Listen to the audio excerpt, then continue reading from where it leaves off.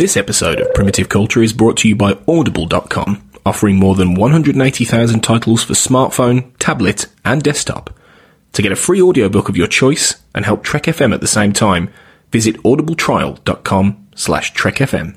And also by Enterprise in Space, an international program of the non-profit National Space Society. Find out how you can help science and education and become a virtual crew member aboard the NSS Enterprise Orbiter by visiting enterpriseinspace.org. This is Tim Russ, Lieutenant Commander Tuvok on Star Trek Voyager, and you're listening to Trek FM. Open your mind to the past. All this may mean something. It's a primitive culture. I'm just trying to blend in. Some people think the future means the end of history. Well, we haven't run out of history quite yet. Hello and welcome to Primitive Culture, a Trek FM podcast about our history, our culture and how Star Trek relates to it. My name is Clara Cook and joining me today is my fellow co-host Duncan Barrett. Hello Duncan. Hi Clara, how are you? I'm good.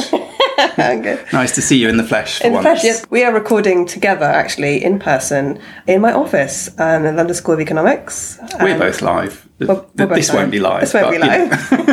It's live while we're recording. It's live while we're recording. Today, in honour of Father's Day here in the UK, we're talking about fathers in Star Trek. So the dads, the fathers, the good dads, the bad dads, and the downright strange dads.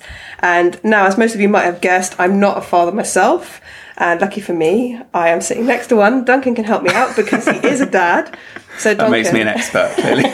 Tell us a little bit about being a dad. About being a dad, wow. Well, my son was actually born on Father's Day, funnily enough. So weirdly, Father's Day is not something I'd ever really been that aware of, but I am now because it's like my son's sort of unofficial birthday in a way. So it's a kind of, I don't know, in some ways that feels more real to me as his birthday than his actual birthday because I don't know why really, I was aware of it all day before he was born that it was Father's Day and then he came along it's and like fate. There you go. I know. And it was my Father's Day present.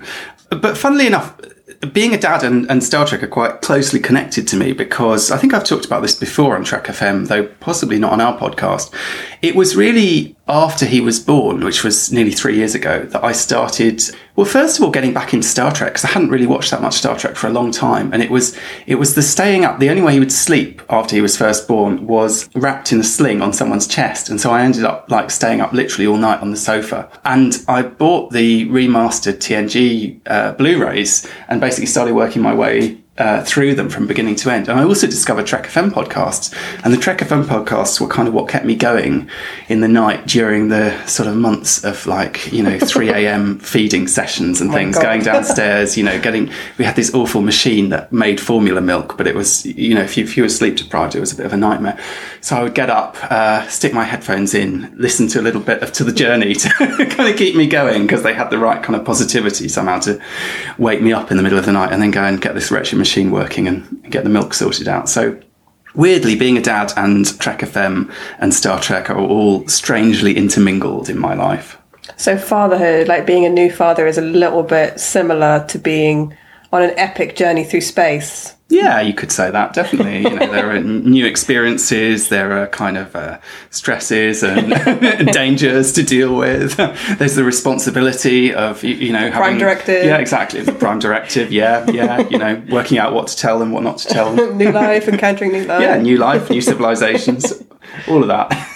So I was thinking, because we're going to talk about fathers today, I thought we've kind of split up into different types of fathers, and probably the easiest one to start with, because there is so many examples of this in Star Trek, is the bad dads, the bad fathers, the ones that are not necessarily absent, because we'll get onto the absent fathers, and some of those fathers are absent not through any fault of their own, as in, i.e., they've been killed. But the bad dads are the ones who are either there and bad, as in they are irresponsible or unkind or difficult, or they aren't there because of some sort of estrangement or rift caused by, I don't know, I guess you could say personality clash, or maybe a lack of responsibility to their children. So the first bad dad, we have loads of bad dads. Star Trek is replete with bad dads. We have many bad dads. So the first one, there are several ones that really stick out. But before we go into those, the first one I really was thinking of was Worf. I mean, the bad Klingon dad, because I don't think we have any examples of other Klingon fathers. That's an interesting question. Do we have any other Klingon fathers? And I mean, is he even a Klingon father? Because he was kind of raised by humans, so... But he wants to be kind of ultra Klingon, and I suppose that's part of the problem with Alexander. When you have that episode where, is it Newground, where Alexander comes on board the Enterprise, it's all very much Worf trying to, like, impose his kind of Klingon honour and so on Alexander. And he even says to him in that episode, you know, my family were taken from me, the only thing I had left that was Klingon was my honour. And that's, which gives you a sort of insight into why Worf is so kind of obsessive and so kind of hardcore Klingon for this Klingon raised by humans. But even in that episode, you sort of start to get, he tries, at least, to be fair to him in that episode. Worf is trying, like, he does get that it's a responsibility. He sort of has to try and make the best of it, but he is just putting his foot in it over and over again and not dealing with his son's emotional needs, really. I mean, it's interesting. That episode is one of those episodes where Councillor Troi does a really good job as a counsellor. You know, she has this kind of counselling session with him. She encourages him to sort of see things differently. She says to him, you know, do you think it's possible that Alexander maybe felt abandoned by you because you shuffled him off to your parents basically at the first opportunity, and his mother had just died as well.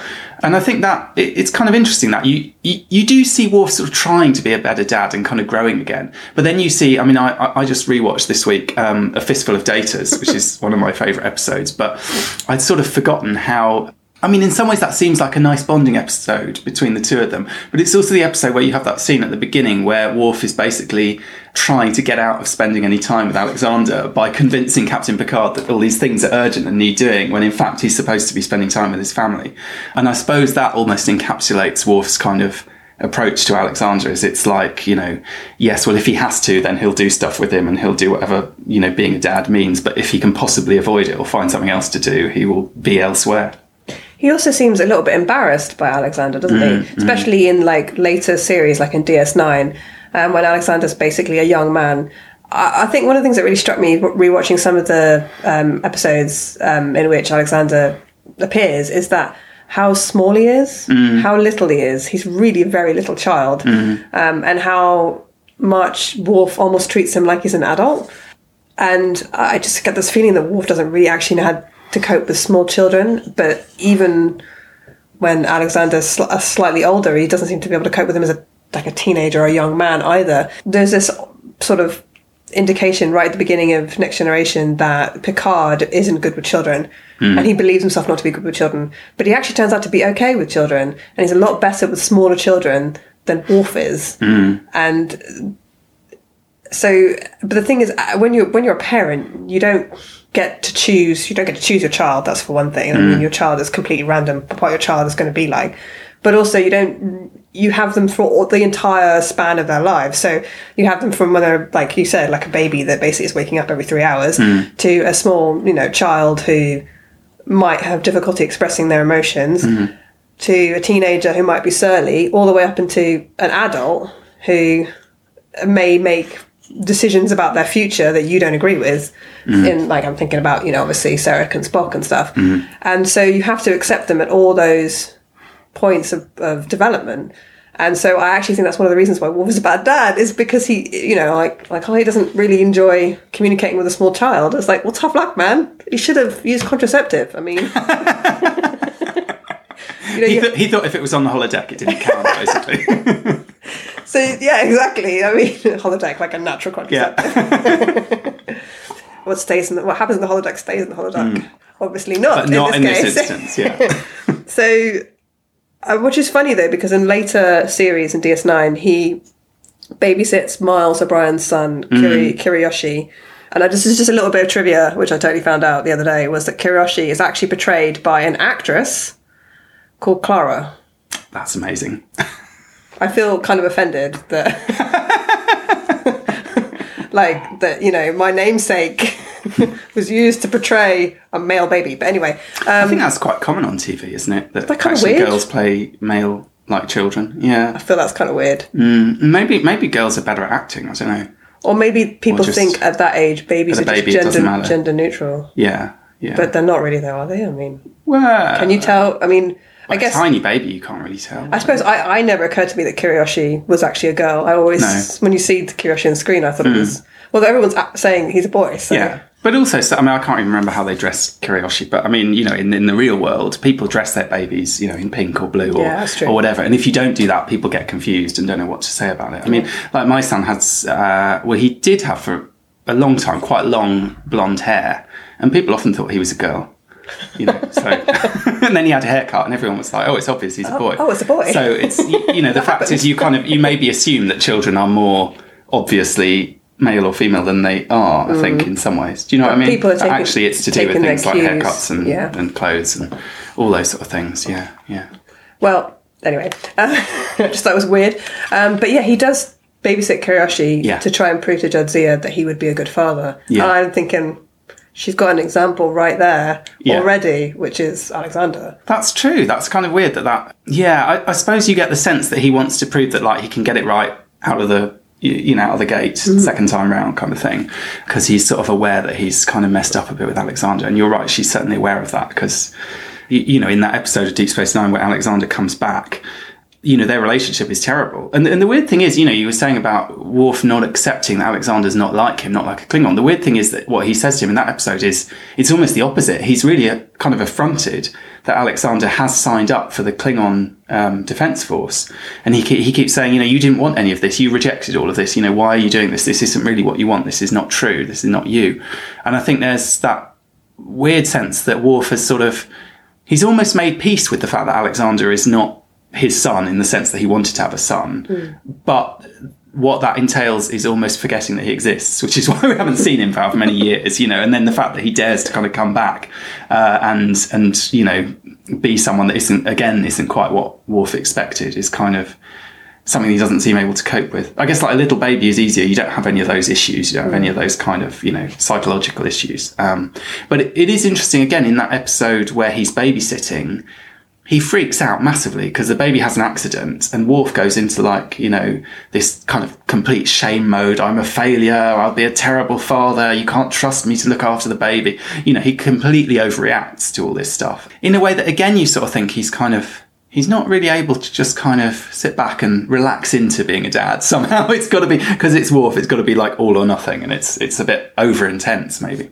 Yeah, I mean, he's not the most relaxed of characters, is he? So, and he does kind of attack everything with gusto, I suppose. So you can see him doing the same thing with personal family relationships. I actually think being married to him would be really stressful. Oh, God, yeah. I mean, he kind of takes over planning their wedding, doesn't he? Yeah, He's insistent about certain things. And you're right about the contact with Alexander, though. Like, even just a few lines in the script here or there over the course of, like, the series would indicate that he is in contact with his son. But there's none of that.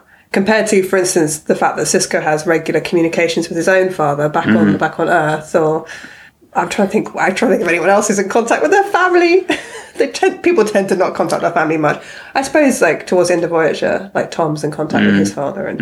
But so moving on to another bad father, a bad dad. Now, I don't know if this guy is a bad dad or whether he just has communication problems, or it's because, I mean, some of this might also be down to the species of alien. So I was thinking of Sarek. I think you knew I was going to say. I think you're making excuses. I watched a video on YouTube today that was basically, who's the worst dad, Gul Dukat or Sarek? And I think there's definitely a case to be made that Sarek is the worst dad in Star Trek. Really? Yeah. Oh my God. Because he's got a, I don't even know how to describe it. It's not even like passive aggressive. It's like kind of, you know, he's got so many issues about his children, and exactly that thing of, like, expecting them to do what you want them to do, treating them as kind of extension of your own ego rather than as people in their own right. And, you know, we see that with Spock in the original series and in the films, I suppose. And then we see it again in Discovery with Lethe. And I think that's a fantastic episode. Yeah. But again, it's just like, oh my God, we thought you were awful. You know, it gets worse. It gets worse. It's like he's sort of digging himself into a pit of, like, you know, just how crap a parent could he be. And you do have that really great scene at the end of Lethe where Burnham basically says, she has that line, doesn't she? She says, you could do better than that. Yeah. You know, and I think that's the kind of, she really puts him in his place in a way that no one has sort of dared to do before somehow. And she calls him father as well. She's very deliberate in calling him father. So she's sort of saying, even if you're saying we're not related, we have this relationship, you are my father, and I see you as my father. So you can't skirt away from this responsibility. You can't like sort of logic your way out, like, can't argue semantics out of it, really. Yeah, you're right. It's hard to have sympathy with him. I mean, he is in a situation where he has certain ideas of what his children should be like and what they should go on to do. And you got to get the feeling at the very end of his life, he's just like, I just give up, because, when both your children end up in Starfleet and your other one and your other son ends up like the head of like a religious cult. I mean, and none of them have gone to the Vulcan Science Academy. None of them become ambassadors. I suppose Spock becomes ambassador, but much later. There's a very interesting line in, is it Unification, I think, at the beginning of it, in the Next Generation episode, where Sarek is dying and Picard goes to speak to Sarek to try and find out where Spock is, because they think Spock's on Romulus and negotiating with the Romulans. And he sort of says something, he starts talking about, he's reminiscing, because he's obviously very ill and he's kind of, I suppose, sort of mentally out of it. And he's reminiscing about Spock and how Spock used to go away and disappear into the mountains, and Sarek would want to know where he was and reprimand him when he came back, and Spock would never tell him where he was going and that kind of thing. And then Sarek sort of says, I would punish him, but he would do it anyway. And he sort of says, but I admired him for that. I admired him for his sort of determination and strength of will. I mean, I'm paraphrasing. He says it much better than I have. So underneath it all, I think I honestly do believe Sarek has a deep love and admiration for his children. And I think part of it is because he's a Vulcan. This is something that he can really ever clearly express to them in an emotional way. And just so happens that he married a human woman, so his son is half human, so Spock is going to be more emotional than Sarek. Burnham is a human woman, so she is going to be obviously more emotional than Sarek. Cybok chose emotion. He chose an emotional path, so he's going to be more emotional than Sarek. So I sometimes wonder if Sarek's just a bit overwhelmed by the emotional demands of his three children who perhaps are living a less reserved, restrained, or less restrictive life, maybe. I don't know. You're right, though. Would he have been you mean, had he had like a sort of conventional Vulcan child who had Tuvok been his son, would he have been a great dad to Tuvok? Yeah. But then maybe Tuvok would have just gone along with everything he was told and done what his dad wanted him to do, and joined the science thingy, and and not been his own person. And I suppose that's the problem, is that Sarek very much seems to feel that there's that interesting sense in Lethe as well, where the other pretty nasty Vulcan guy sort of talks about his children as experiments, basically, he says, we'll let one of them in and not the other, as if they're a kind of scientific experiment that he's been doing. And I think maybe there is this idea that, again, Sarek is he's sort of using his children. Do you know what I mean? He's not really allowing them to be their own people. He's kind of, like I say, he sees them as extensions of himself, or he sees them as, which is understandable to some degree, I suppose, that people feel like their reputation is affected by the behaviour of their children. If their children do something shameful, like Worf, I suppose, his son keeps stealing and getting into trouble at school. You can understand he feels embarrassed by that. But at the same time, they're just not allowing them to do their own thing, whereas, say, obviously, Sisko in Deep Space Nine, his son doesn't want to join Starfleet. He wants to become a writer. I mean, there's a bit of a sort of wobble about some of these things, maybe, but essentially he supports him to do what he wants to do. It's not anything that he was ever interested in himself, but he accepts that his son is his own person. And he even says that when Jake stays behind on the station when he should have evacuated. He says, he's a man, he can make his own decision, I don't like it, but, he respects his son, I suppose, is the difference. Whereas, Sarek, I don't know that. I mean, yeah, maybe he comes to respect. You're right. He says he respected Spock for these things and so on, but at the same time, the way he treats them is not really with respect. He treats them as kind of pawns to be, played around with somehow. There's a double standard when it comes to treating Spock with respect, because he obviously treats his wife with respect. From what we see on screen, and in like the sort of novels that are written afterwards, which I'm not sure are canon but are part of the whole Star Trek franchise universe, it is clear that he's very in love with his wife, and he obviously I think for the inconvenience to a Vulcan to marrying a human, because I think it would be inconvenient to a Vulcan to marry a human and introduce that human into Vulcan society, which seems to be quite xenophobic.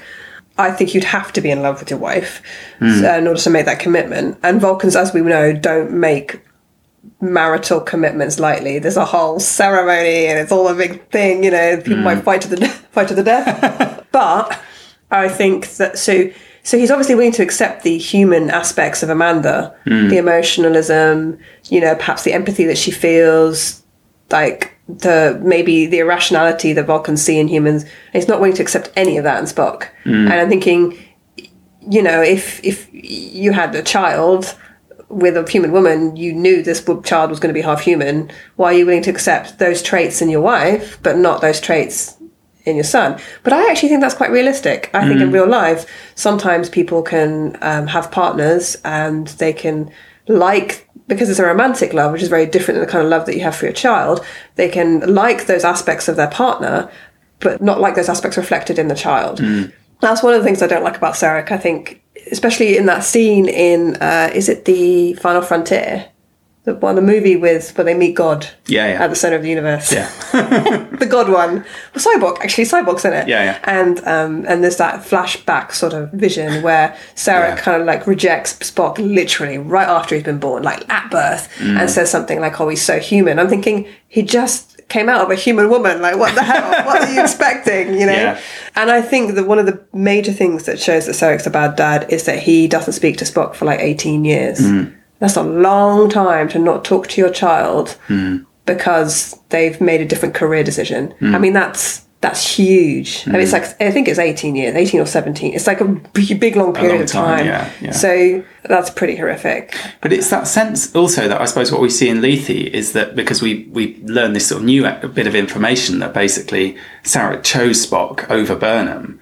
And so it's that kind of, you get this sense that when Sarek does something like that, you know, he cuts Spock off, it's out of this kind of guilt that he feels himself, that he's projecting that onto Spock as kind of, as him doing wrong somehow, as him, you know, I don't know how he frames it, you know, kind of, but basically sort of dishonouring him in some way by not doing what his father wants him to do. But really, the root of it is his own behaviour is, you know, bad, and he can't kind of acknowledge that. He can't kind of accept that, you know, to the extent that he is, you know, that whole episode is all about the shame that he feels about this decision that he's made, but that he can't acknowledge to anyone, that he won't speak of, you know, and even to Burnham at the end, she tries to talk to him about it, and he's sort of evasive, and he's kind of still putting up this front. And I suppose that's what's so, it's interesting because, you know, Sarek, we have this character. I mean, Sarek is a wonderful character. He's this sort of noble ambassador. He's very sort of dignified, very sort of, you know, an admirable character in some ways in terms of his outward behaviour and the work that he does for the Federation and all these things, and obviously a wonderful performance.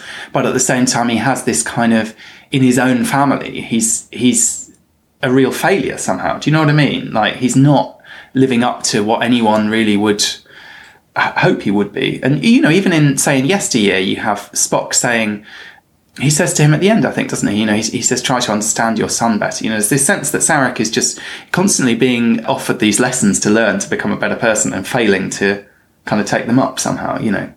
I often wonder how good an ambassador he is. How in a situation where two like species are neck and neck and they like hate each other, how would like Sarek walking in change anything? But I suppose, well, he's very calm, isn't he? He's very sort of calm and measured, and you know maybe that very logical. Off, maybe logic is the way forward in international diplomacy. So there's going to be a theme that's going to come up that you're going to see, which is that fathers generally don't like their children entering Starfleet. So another example of a bad dad, I mean, I don't know if we have it is as explicit, but it is sort of suggested a lot, is Jean-Luc Picard's dad, Maurice Picard, who didn't approve of him entering Starfleet. Now, Picard enters Starfleet quite young, a little bit like Spock. They, you know, I mean, actually most Starfleet officers enter Starfleet Academy young, aren't they? Like, normally like teenagers. So they're making this lifelong like commitment, really, to basically just going to change the whole course of their lives. They're going to go into space when they're really quite young individuals. And I think I read, it was the autobiography of Picard, and it's a book, so obviously it might not be canon, but it's something that's kind of part of the Star Trek universe, and it sort of did imply that he kind of left home and he enters Starfleet to try and get away a little bit from his father and his brother. Well, they're both real bullies. I mean, we see that in, obviously we see the brother bullying him in Family, but we also see the father. I think the only time we see the father is in Tapestry, isn't it? Where he has a kind of brief vision of him and he's basically just bullying him. You know? I mean, really nasty piece of work, probably the most abusive. I don't know if he's the most abusive dad in Star Trek. I don't know where we're going next, but definitely a pretty nasty character, really. And this did make me wonder a little bit if, Picard is quite a reserved individual, but then I wonder if he's always going to be reserved anyway, just because of the way that he is. Part of this might be down to the actual character of the person, but I also wondered a little bit if perhaps maybe he wasn't shown a huge amount of affection by this perhaps maybe reserved, distant, bullying father, and they all seem like a bit of an uptight family, don't they, really? His sister-in-law is kind of a sweet person, and he's obviously got a lot of affection for his nephew, but he has this conflicted relationship with his brother and his father, and from what we see, the tiny bit that we see. So I just thought that was definitely an example of another kind of crappy dad. Yeah. Well, it made me think when you said that about Patrick Stewart, obviously, is a big advocate for, domestic violence charities and so on, because his father was a real... by all accounts, a bit of a nasty piece of work, very kind of abusive, violent, abusing his mother, I think, more than him. But at the same time, he grew up, witnessing this. And, he's talked about, the police coming round and saying to his mother, well, you must have said something to provoke him, and the kind of the extent to which that kind of behaviour was accepted at that time. But also, in his father's case, I think he saw it as a kind of, ultimately came to see it as a sort of, almost like sort of PTSD, that was a kind of war related thing that his father had served in the war and then came back with all this anger. But I read an interview with Patrick Stewart where he said for years the one emotion that he didn't feel comfortable acting was anger, and he felt like he could only fake it. He couldn't kind of really feel it. And I don't know whether that's, with Picard we see, obviously he's a very, a bit like Sarek, he's a very calm person. He's not quick to anger at all. He's sort of the most kind of calm and cool and collected and reasonable of the captains, probably. That's sort of his defining feature. And maybe that kind of does tie in a little bit with, both his father and his brother to some extent are a bit more sort of emotionally pushy. Do you know what I mean? And kind of bullying and kind of forcing their feelings on you in a way, whereas Picard is much more reserved. Yeah, he's not... It's hard to imagine Picard getting really angry, isn't it, compared to other captains that we know of. He's also a bit of a father figure. We'll come on to talk about that and why people perhaps maybe are as loyal and loving towards their captains, and I think it is because the captains are surrogate fathers. But before we get onto that, we still have a long list of bad dads to get through. Will Riker's dad. Yeah, he's pretty awful. I think Will Riker's dad is one of the worst. Carl Riker, because there's one point where he says something like in that episode. Do you remember that episode that he comes back and it's revealed that he had an affair with Pulaski? As women at Warp immortally put it, never forget Pulaski banged Riker's dad. And I think the T-shirt is still available somewhere. That's kind of horrifying, isn't it? It's a good T-shirt, but it's a horrifying idea. But that's the takeaway from that episode. Yeah, so he says, at one point he says something like, so big deal, I left you, I stayed until you were 15. I'm like, 15! I think it was 13, wasn't it? 13. I'm not even sure it's 15. He was young He's like, I stuck around for a while. And then what do you want? I have this mental image of him basically leaving, Riker in a cabin in the woods in Alaska. Yeah, off you go, find your own food, hunt your own moose or whatever. It's horrible. It's horrible. And And his excuse is that he couldn't really... Wasn't his excuse something like he couldn't really get over the death of Riker's mother?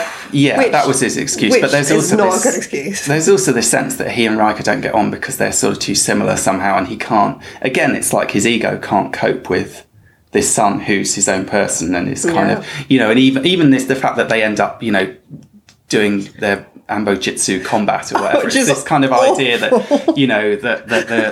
and it turns out he's been cheating for years, right? That's what Riker discovers, is that his dad's actually been cheating in order to beat him. And again, he sort of tries to represent this as, well, I thought you'd learn more if you kept losing. But it's like, he's so threatened by his own son, being an independent person, being able to, by the fact that realistically Riker's like in his 30s and fit, and this guy's in his 60s or something, and yet somehow he expects to be able to wipe the floor with him still. It's kind of, there's something quite unpleasant about that. And again, it's the idea that ego kind of I suppose because part of being a parent is about putting your children's needs before your own. Do you know what I mean? And putting your ego to one side and trying to and valuing, what they need more than what you need to some extent. That's what marks these parents out as bad parents, I suppose, is that they're not doing that. They're really just totally focused on their own ego. There's someone else we might be coming up to on this list shortly who definitely falls into that category, I think. But I think in particular, this relationship is very much a father-son, typical, stereotypical father-son conflict relationship. And part of it is that there is this thing that, I have read about this online, this idea that when you produce a child, you're producing someone that's going to replace you. You're just going to get old and you're going to get... I'm not looking at you while I'm saying this. I don't mean you. But counting the grey hairs in my beard. You're just going to get older, and you're gonna pass your prime, and you're just going to get weaker, and you're going to end up obviously dying. And your child is still got on that upward. Riker's an adult, but essentially your child is still on that upward journey up into becoming their peak or whatever, and their prime, and they have all these many more years of life to live, and you're producing a genetic, and it's not you. You're right. They're not the same person. They're a different person, but you're producing a genetic, I guess, leftover of yourself. No, that's hard to put it. You know what I'm saying? It's your legacy. It's your legacy. That's one way of looking at but they're going to replace you, basically. But they're not. Their generation's going to. That's the kind of that's the key thing, I suppose, isn't it? There's also, of course, the whole sort of Oedipal thing, and I think with Riker and his dad, there's definitely a kind of. The mum is dead, but there's this kind of Oedipal conflict going on, and to some extent, that is grounded in reality in the sense that when you're a man, obviously this is talking in a sort of conventional male-female relationship with a child or whatever, but. You are then to some extent, maybe in competition is the wrong word, but there is another being that is competing with you for the attention of the other person in the partnership. There are these kind of elements that come into it. You do get kind of mother. Yeah. Do you know what I mean? And I think with Riker and his dad, there's definitely they could have done with a session with Councillor Troy, definitely. But unfortunately, she was too upset about Riker leaving to. Get around to doing her job in that one. Yeah, and just the scenes with Troy and Pulaski, talking about them as men. Oh, makes me creeps me out. Oh, he's really sleazy as well, Riker's dad. He's sort of coming on to. He's charming Pulaski, but he also starts coming on to Troy as well and saying, I can see my son has excellent taste and all this sort of not cool sleazy stuff. He's a little bit sexist, really. Isn't he? Yeah, he's awful. He's got sort of all the worst. Not that in Riker they are necessarily bad qualities, but he's got the kind of swagger and the sort of, do you know what I mean? All the elements of Riker that are just about. Somehow Riker manages to get away with them because he's very decent and very sort of upstanding. And he's do you know what I mean? But he could he's a sweet person. Exactly. But he could very easily be a sort of a bit of a jock and a bit of a kind of. Do you know what I mean? Yeah. There's that kind. He skirts quite close to that line sometimes. I think Riker, but he stays on the right side of it because he is basically a really decent person.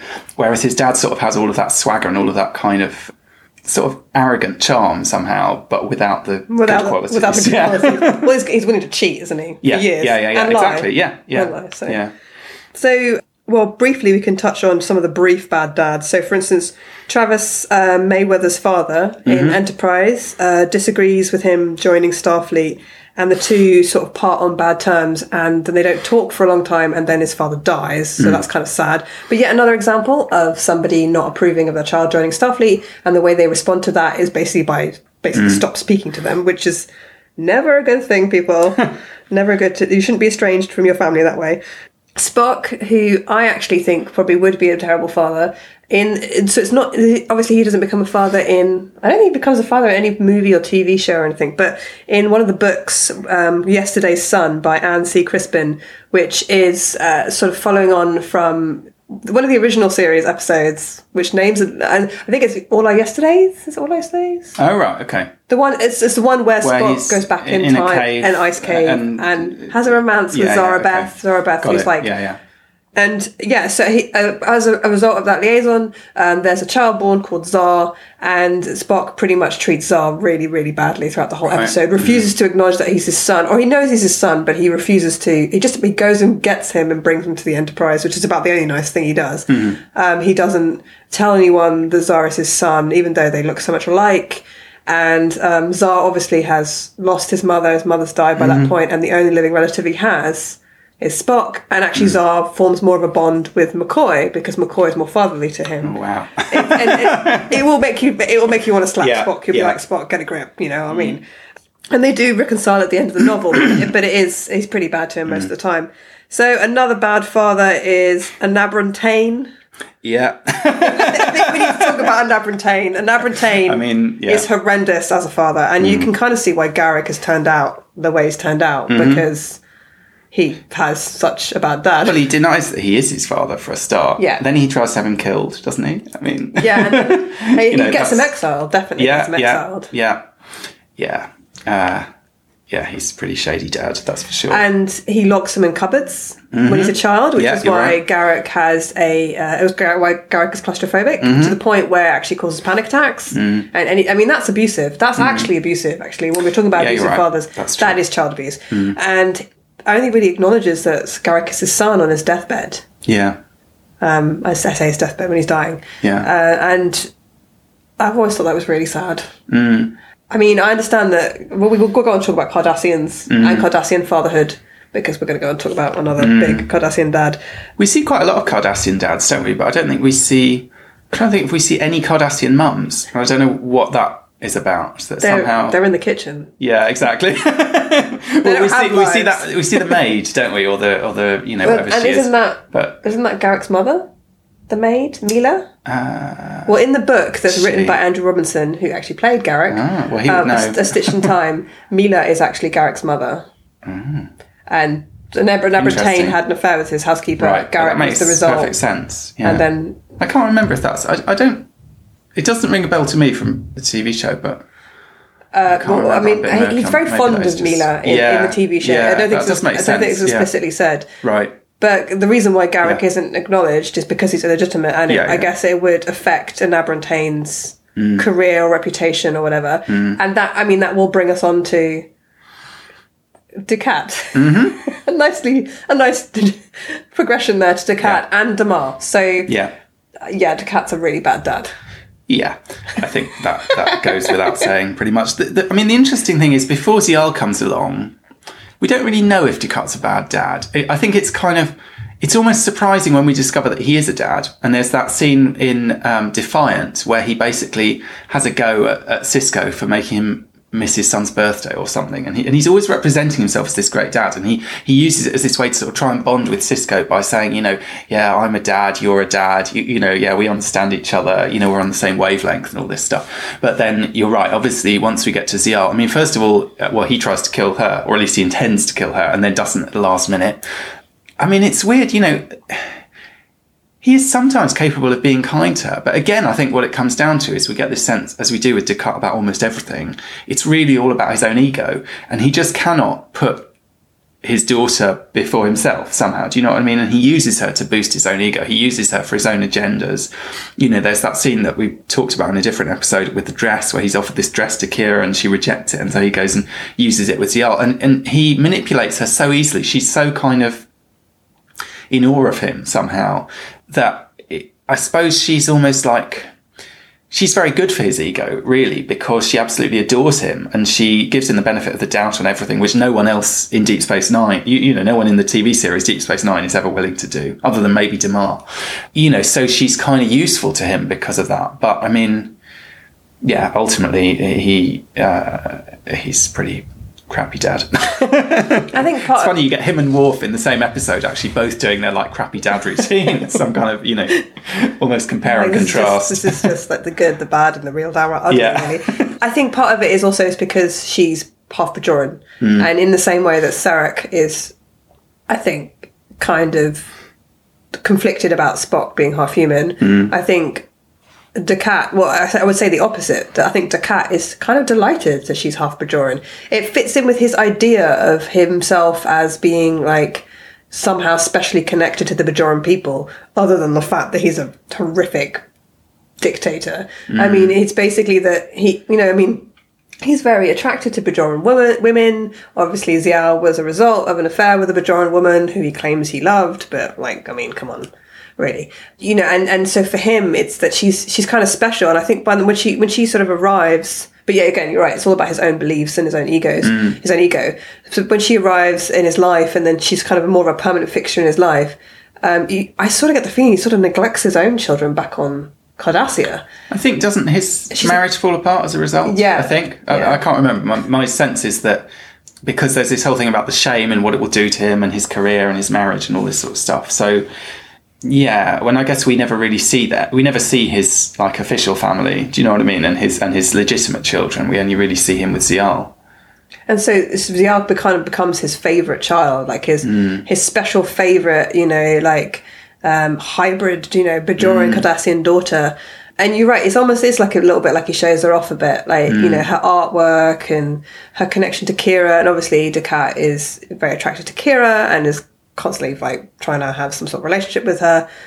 And so Zial's kind of a link to that as well.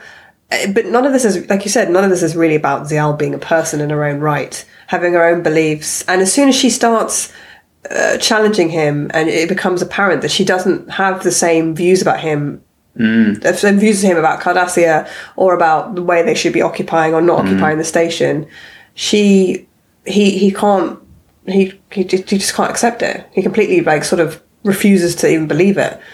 And that's when, obviously poor Zial loses her life.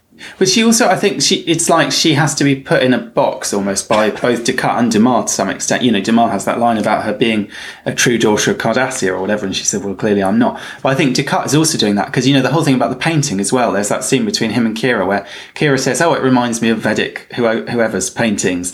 And Dukat is like, no, it reminds me of this Cardassian's paintings.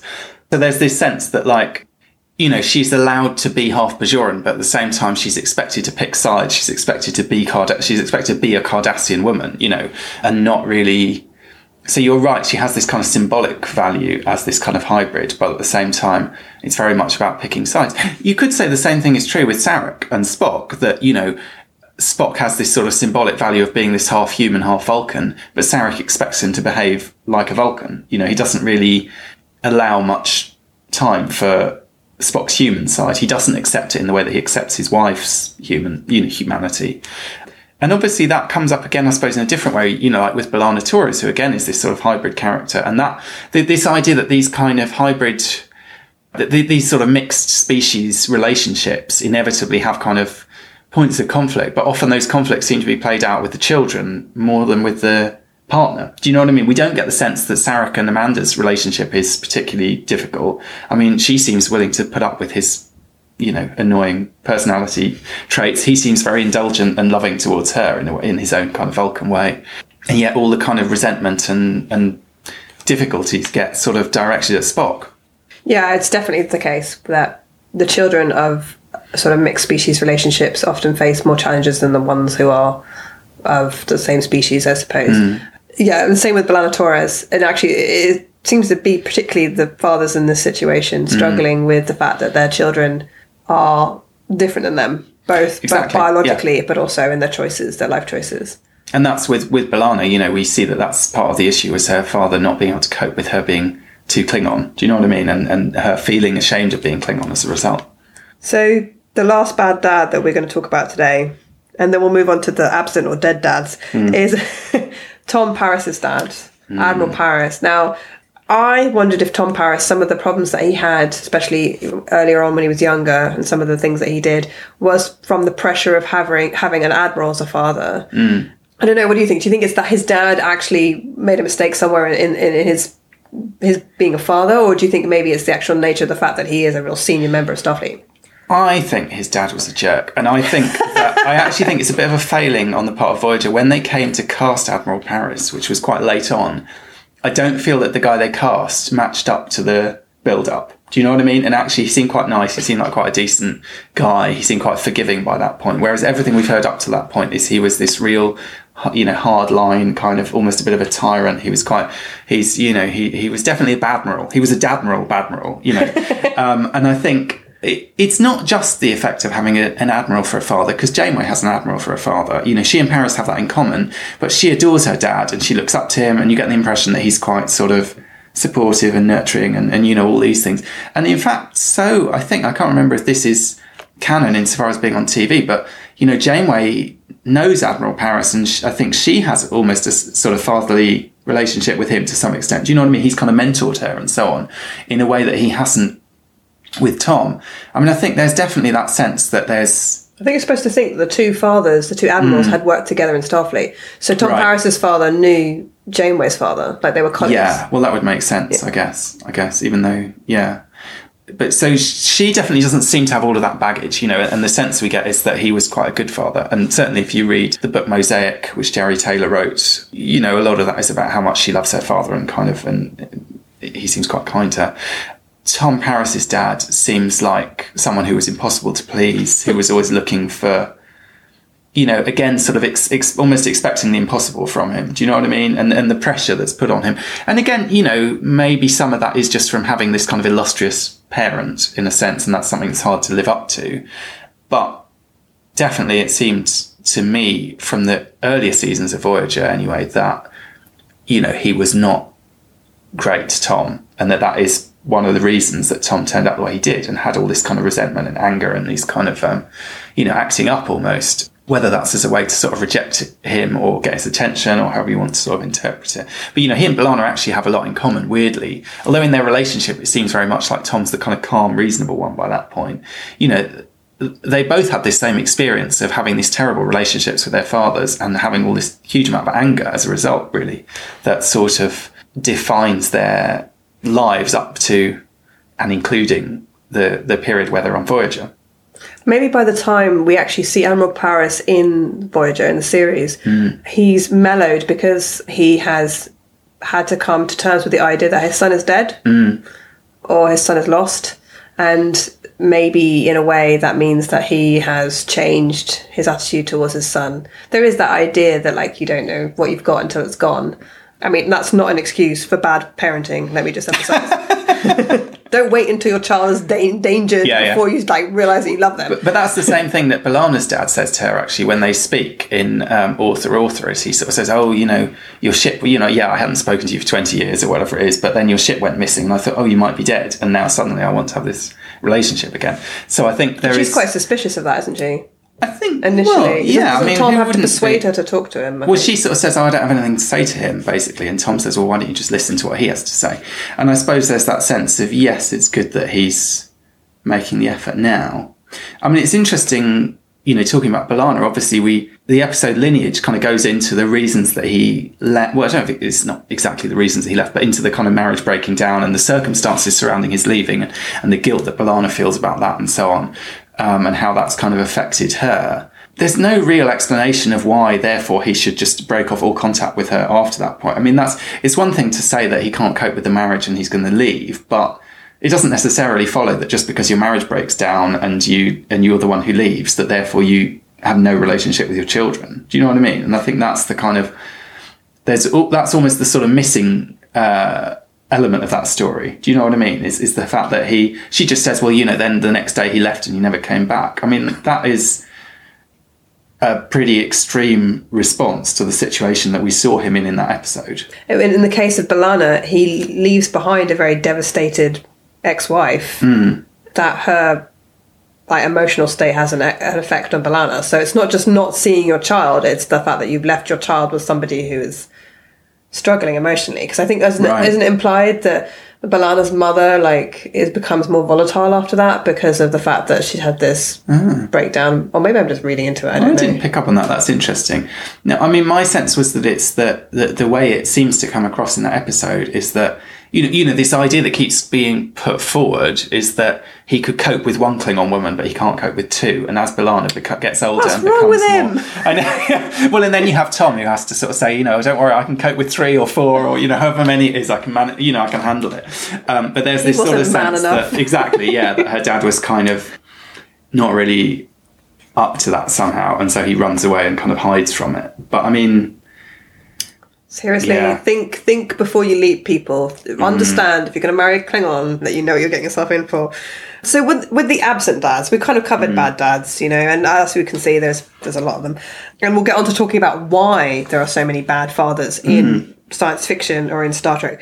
But the absent dads. So I thought maybe covering some of the absent dads. There's a lot of dead dads too. There are, and considering that we are in the future where there's advanced medical science and people should be living. I mean, they say that people of my generation or the generation below me, because the millennials may live to be 100, and the generations after that may live to be more than 100. Obviously, you know, notwithstanding climate change and stuff like that. So presumably people, human beings in, you know, the 23rd and 24th centuries could be living to be really old. So it's surprising there's so many dead parents. So the first one I thought we could talk about is George Kirk. Now, George Kirk, through no fault of his own, sacrificed himself to save his son. Obviously in the Kelvin timeline. I think in the prime timeline or whatever, the regular timeline, he just dies of old age, I think. But like in the Kelvin timeline, he sacrifices himself to save his son, his baby son, and his wife, which is an honourable thing to do, but it kind of scars James Kirk. It's one of the weird things. I've always had a bit of an issue with this about the Kelvin movies, because I feel like it's this weird sense that, and I've never really reconciled it. Are they saying that these people are the same people as in the original series or not? Because, do you know what I mean? Is James Kirk in the Kelvin timeline in some essential? I mean, this could be an episode of Metatrex. Is he, you know, essentially the same person as James Kirk in the original series? Because it seems like so much of his personality is dominated by this issue about his absent father. You know, and obviously, as far as we know, the original Kirk didn't have an absent father. You know, we don't know anything about, I don't think, about his relationship with his father, do we?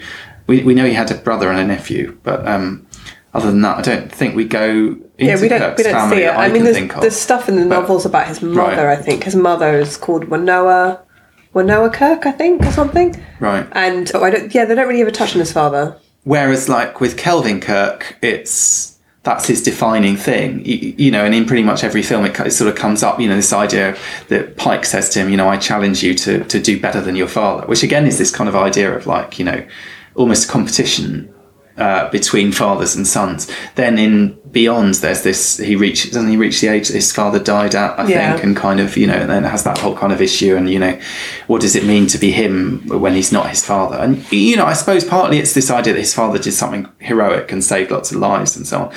But it's implied that it's because of the absent father that he becomes this kind of reckless teenager that gets into trouble, gets into fights, that it's kind of, he goes off the rails. Very much that idea that, you know, he doesn't have a positive male role model.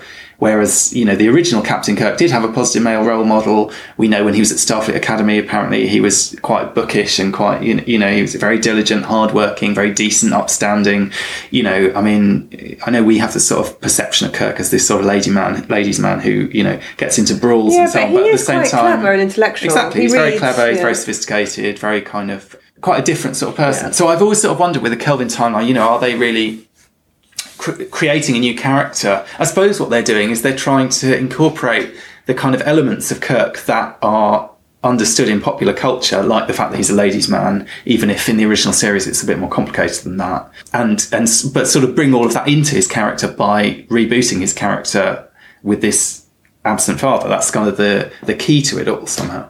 In a movie as well. Yeah. So obviously in a TV series you can sometimes you can write a more complex character. I think if you're a good writer, you can probably write a complex character in a film, but you've only got a certain amount of time to tell the story, and so maybe the quickest way of getting there is showing this one incident or this one event, whereas over the course of a TV series you could write Kirk as much more of a complex person in terms of his womanizing and stuff.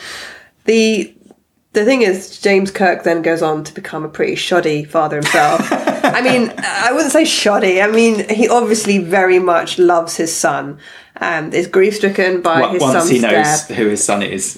Once he knows. But he is an absent father, so he falls under the absent dads. And unlike his own father, George Kirk... Well, actually, this isn't the Kelvin timeline. This is the prime...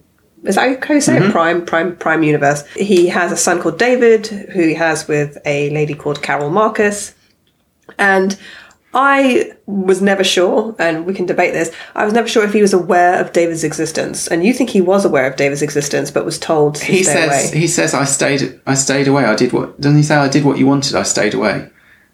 That surely means that he knew she was having a baby, and she told him, I don't want you in this child's life. She does say something like, how could... You know, you were going around the universe, like going around the galaxy or something. Like, she says something about raising a son or something. There was having no a child. place to have a child or whatever. Yeah. I mean, think that's insane. Yeah. There you go.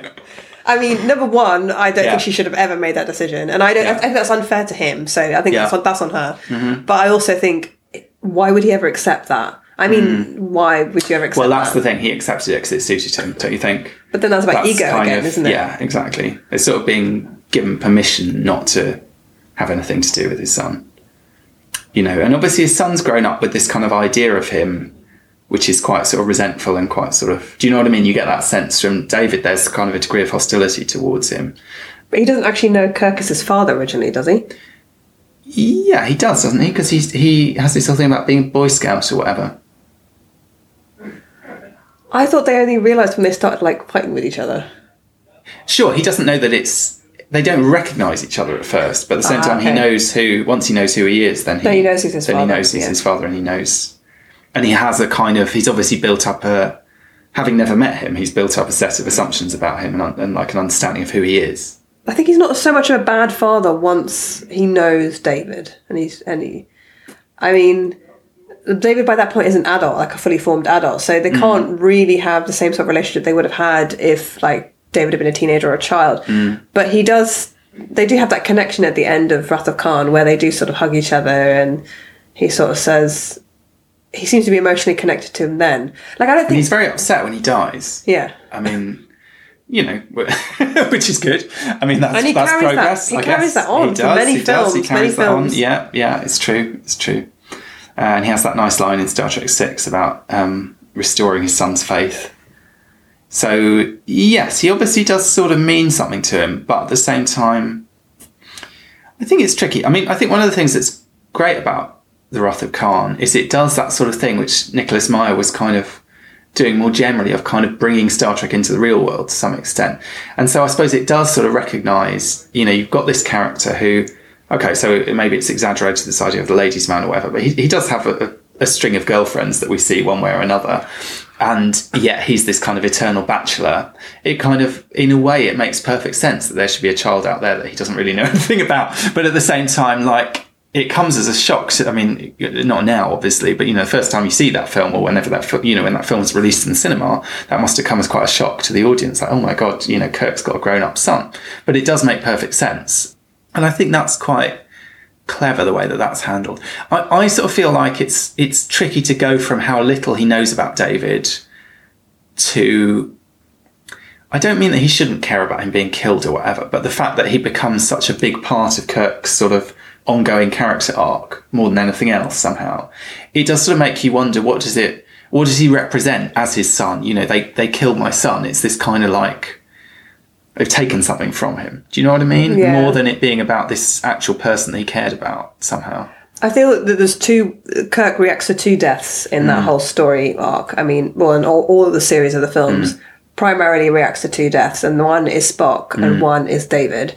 And I think that you can tell very clearly that he cares about Spock a lot more than he cares about David because of the way he reacts to Spock's death and the lengths he goes to try and, like, retrieve Spock, and the lengths he goes to. I mean, obviously David isn't a Vulcan, he doesn't have a Catra, blah, blah, blah. It's all semantics. I think Kirk loves Spock more than he loves David. If it came down to one of those impossible choices, I think it's pretty clear which way Kirk would be going on that. And at the end of Search for Spock, when they're on Vulcan, I think Sarek says something like, you know, you lost so much or whatever, or you sacrificed so much, your ship, your crew, your son.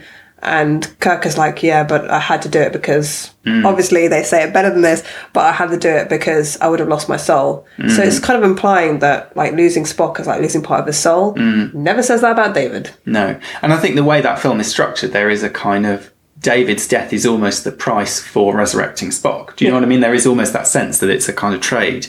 And obviously Kirk isn't aware of that exactly. And it's not like he's making that decision. But I think in terms of the sort of story of the film, that's kind of what we're getting is one person has to die in order for the other one to come back to life somehow. And he would have more of an emotional relationship with Spock than David because he spent years in Spock's company. And as we know, he only recently met David. Yeah. Like a few months ago. So that brings us on to, I mean, we just cover some of the dead dads quite quickly. So Troy's dad, Ian Andre Troy, is dead. Yeah. And Wesley's dad, Jack Crusher, is dead. He was killed on an away mission. Very much. I mean, all these kind of in the George Kirk mould, although obviously they came before George Kirk in terms of like heroic Starfleet kind of, you know, not quite red shirts, but like it goes with the job, doesn't it? That you're likely to die. I mean, we see it also in that although it's the mum in the episode, the bonding, isn't it, in TNG, that the boy who's, I think his father's already died and then his mother dies. You know, that sense that like if your parents are in Starfleet, that is, you know, that's kind of a risk that you're taking. Yeah, it's like, you know, you're really gambling there, really, aren't they, with family happiness. Beverly Crusher's dad. Now, we never hear about Beverly Crusher's dad, but she's raised by her grandparents, which makes me think that her parents are dead. I think her parents are dead, yeah. Which, yeah, again, I'm like, you know, knowing how, you know, safe the future could be. I mean, actually, Star Trek is pretty clear that the future isn't going to be safe. We're up in space and we're dealing with aliens. It's not safe for parents. You know, look at poor Michael Burnham or, you know. Oh, yeah, I completely forgot. Michael Burnham's parents are dead. We get a lot of orphans. Kira's dad is also dead, but I feel that Kira's dad is slightly a different situation because of the fact that he was basically a civilian caught up in a war, in an occupation of his world by an aggressive species. So I feel that's slightly a different situation than Troy's dad, who just seems to be like an absent dead dad. You know, he seems a little bit more of like a... Well, Kira's dad didn't die till she was a bit older as well. Yeah, right? She was almost an adult at that point, wasn't she? She was an adult, wasn't she? I mean, she was in the Resistance by that point, I think, wasn't she? So I assume she was like in her, maybe early 20s, something like that.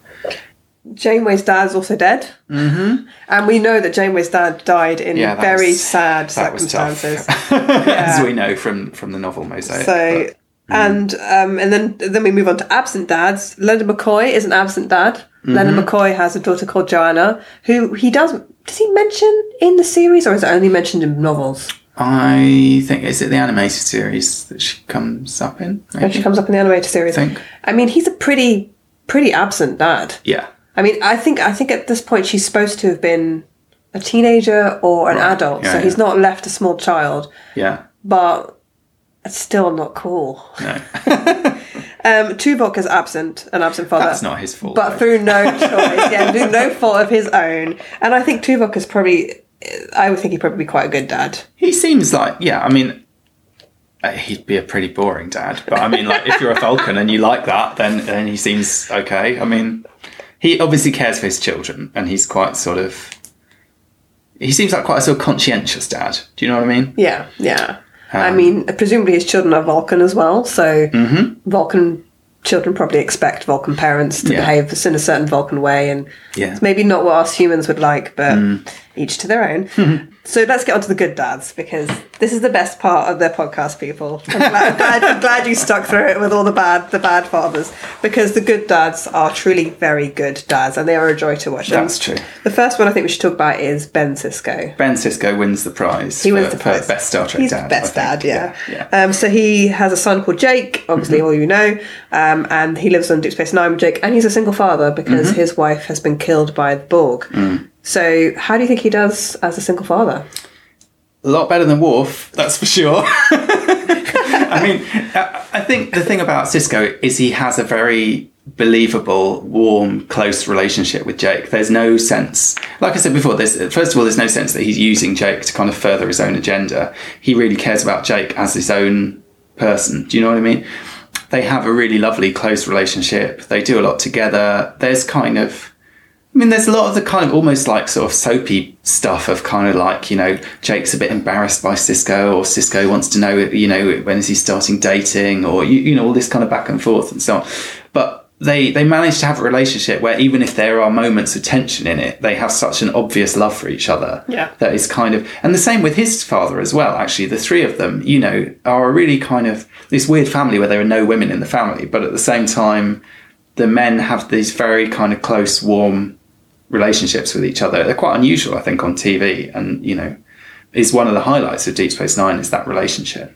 I read an article not long ago talking about how important it was to have Ben Sisko on television because of the fact that he was an example of like an African-American father, a good African-American father. And a lot of representations of African-American fathers in television, especially American television, is that they are absent, or they are somehow involved in criminal activities, or that they are abusive, or they're bad, and that actually this doesn't reflect reality, obviously, and that Ben Sisko is an example of a positive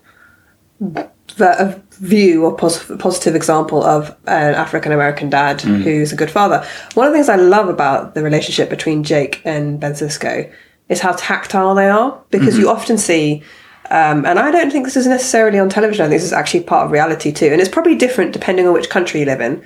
There's been studies done about how often people touch each other in different countries. And they say like South America, two friends will touch each other like 20 times in an hour. They'll be like touching each other's hands when they're talking, whatever. And in the UK, I think it's like once every hour, two friends will touch each other because like we're much more restrained, much more reserved. We're not as tactile. So maybe in America, people are more tactile. But one of the things I don't really see very often is fathers being physically affectionate with their sons. And Ben Sisko is always very tactile with his son. He touches Jake's head, he hugs him, he kisses him, and it's something that I think is nice to see, because especially when Jake is small as well, and obviously they're in a situation where being on Deep Space Nine does pose its threats, does pose its anxieties and its stress, and it can be dangerous. And so it's important for Jake to have a very emotionally reassuring and empathic father who is affectionate and raises him to be an emotionally well-adjusted adult. And I think Jake is an emotionally well-adjusted adult. Yeah, definitely. I mean, despite, having lost his mother, he absolutely, you get the sense that Sisko is very dedicated to being a decent father. Do you know what I mean? That's a high priority for him. I mean, he's also not just physically affectionate, but verbally affectionate. He tells him he loves him frequently, and you can you see that in that relationship. I was just thinking maybe we should mention, since you were talking about this idea of, what it meant to have this kind of African-American dad who was very present and very loving and so on.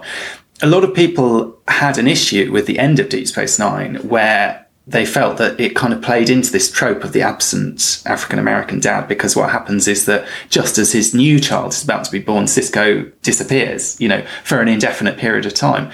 And obviously we don't know, if you read the novels, I think there's sort of an answer to that. When does he come back and so on? But as Deep Space Nine ends, we actually have no resolution to that question. Is he going to be gone for 20 years? Is he going to be the next Kirk and, come back and find an adult child? Or, and obviously it's not exactly his choice. He kind of is forced to do that. But at the same time, does that play into these kind of...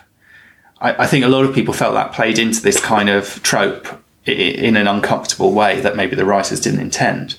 Yeah, I'm pretty sure the writers probably didn't intend that, but I can actually see why people think that. It's that idea of having a child with a woman and then basically disappearing even before the child is born. It's like kind of neglecting your responsibilities for that like life that you've created.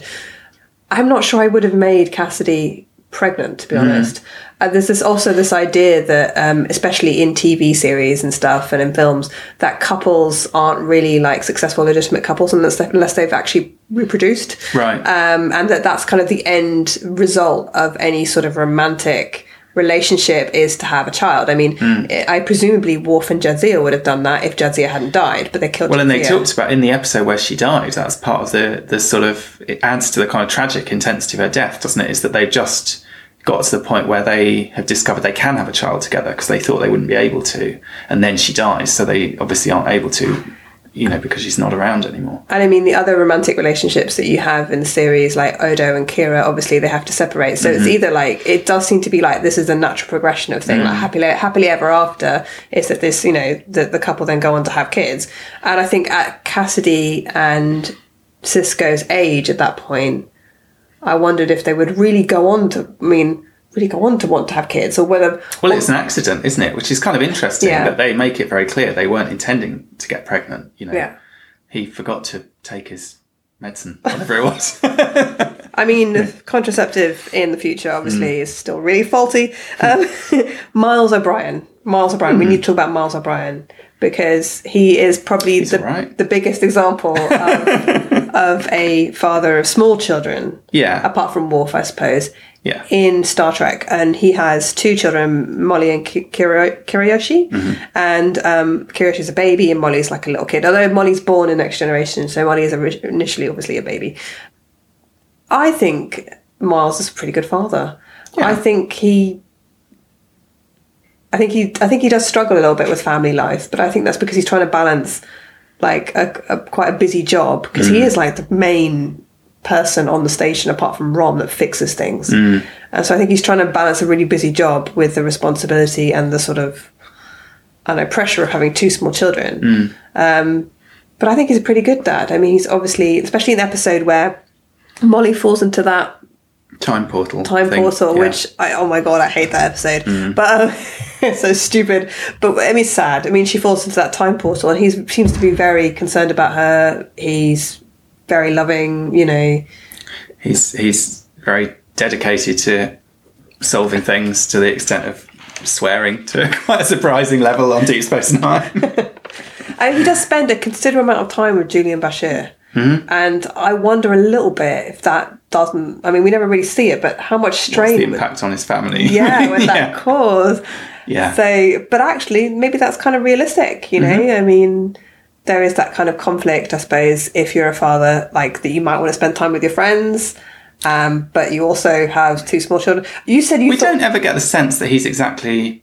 I mean, we get the sense that that's the tension with Keiko. I don't think we ever get the sense that Molly feels like he's not around enough, or... No. Do you know what I mean? Yeah, you're right. And also, he might have put her to bed and then gone out and hit the bar with Julian. Do you know what I mean? It's like, it's more his marriage. The bar is only like a lift away. So yeah, it's like a short ride away. The baby monitor probably stretches that far.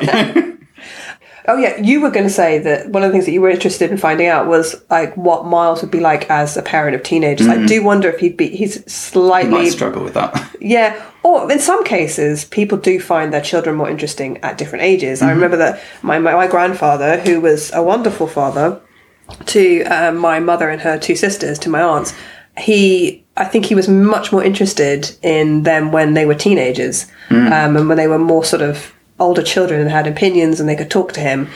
I mean, I'm not saying he didn't love them. Of course he did when they were little as well. But my mum also has always said that she wasn't somebody who really liked small children. Of course she loved me, took care of me when I was a baby. But she generally found me a lot more interesting when I could speak. Yeah. And so I wondered if maybe Miles might be one of those individuals who might get along better with adult children or teenage children than he does like with a very small baby. Maybe. I don't know, it's just hard to know, like, once they hit the kind of like difficult teenage strop years, how did that go down? It's hard to know. But maybe it would all just bounce off him a bit, because he's a bit sort of like, almost like he can't quite engage with all of that. Do you know what I mean? Also, maybe it'd be all right. I feel like Keiko might...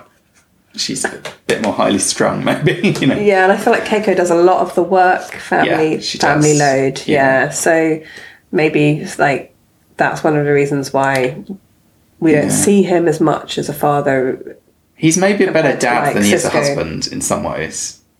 Yeah, you know what I mean? he's arguably. Yeah, he can be a bit of a poor husband at times, can't he? And there's that weird situation where Kira ends up carrying his child for a while, and there's like this attraction between the two of them. And I think it's kind of strange that someone would... I don't know, that I always thought it was a bit of a weird development. Yeah. That he might be attracted to Kira simply because his genetic material was in her womb. I mean... It is weird. I mean, it's interesting. He becomes sort of protective of her, I suppose. Yeah, and I suppose they're supposed to have got to know each other. Yeah. And maybe he's attracted to her personality or something. But I always was like... I was like, dude. I always thought that was weird. It's like You've got a wife. You knew her pretty well to begin with, you know? Yeah, exactly. Yeah. So, other fathers, which we can very quickly pass over, is Sulu seems like a good dad. He's affectionate dad to Demora. In Star Trek Beyond, he's shown that's true. taking, at least picking her up and giving her a hug and kiss. And he's obviously thinking about her when he's in the ship.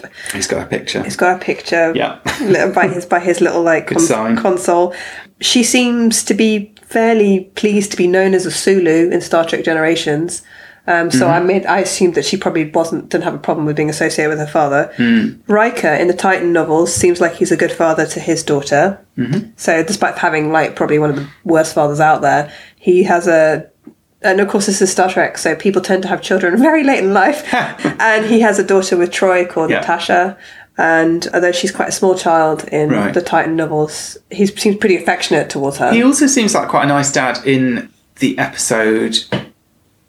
Is it called Future Imperfect? You know, the one where he has this sort of fantasy that he's in the future and that in fact it's an alien who's kind of manufacturing it, and he has a son in that. Yeah, you're right. And an absent dead wife. He seems like quite a good dad there. And then, of course, there's also that, in Rascals, there's that bit where he has to sort of pretend to be Picard's dad. That's quite sweet, you know. That's kind of quite funny, You're my number one dad. My number one dad. I actually really love that episode. Someone should make a Father's Day card with that on it. I know a lot of people hate that episode, but really? it makes me smile every time I watch it. So, similarly, Picard goes on in some of the novels, I know it may not be canon, to have a son with Beverly Crusher called Rene Picard. I don't know whether or not he's a good father. I mean... But we'll go on to talk about Well, in his fantasy in Generations, he's a good father. He's a good father, yeah. He's like a very nice dad in that kind of fantasy sequence. He's kind of a sweet Victorian father, which seems to be a contradiction in terms, really. But you're right. He's a Victorian father, but a very sort of gentle, calm, reasonable. You know, not stern. And we'll go on to talk about how, as a captain, he's more of a father. But Tom Paris, I think Tom Paris is a good dad, actually. He seems like, I mean, we only see him be a dad for a very short period of time, but he seems pretty enamoured with his baby. I think you also get the sense that maybe for him it represents something in terms of because his arc on Voyager is very much about kind of growing up and being a responsible adult and so on. And he has that line in Endgame to Harry, doesn't he, about being...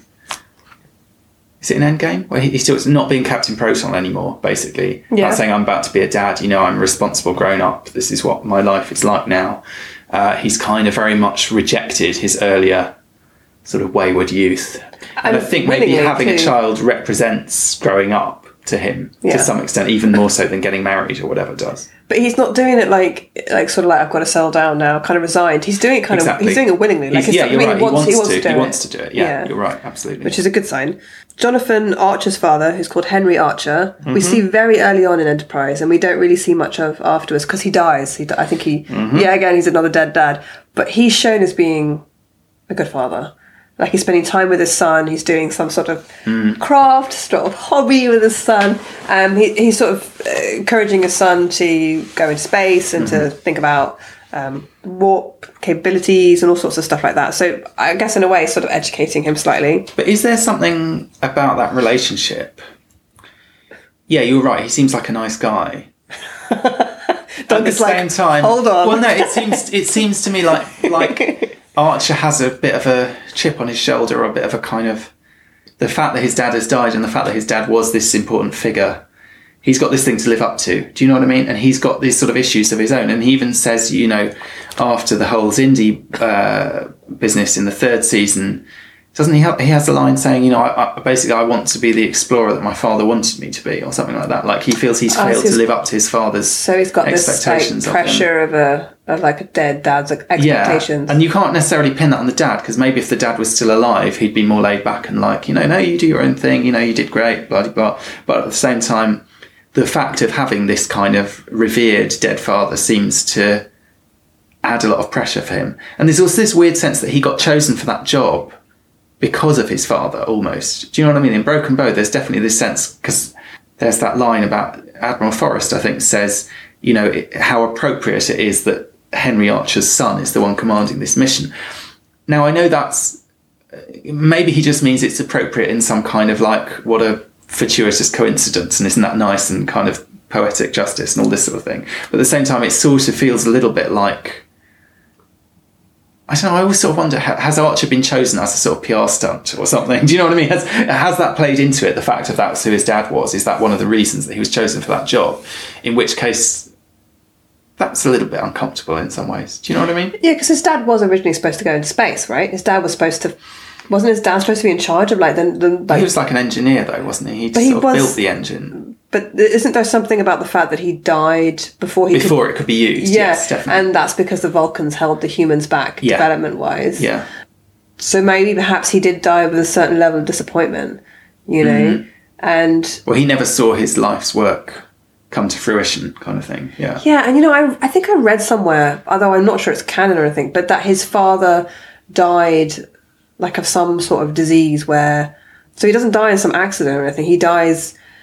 with dementia or something. Oh, right.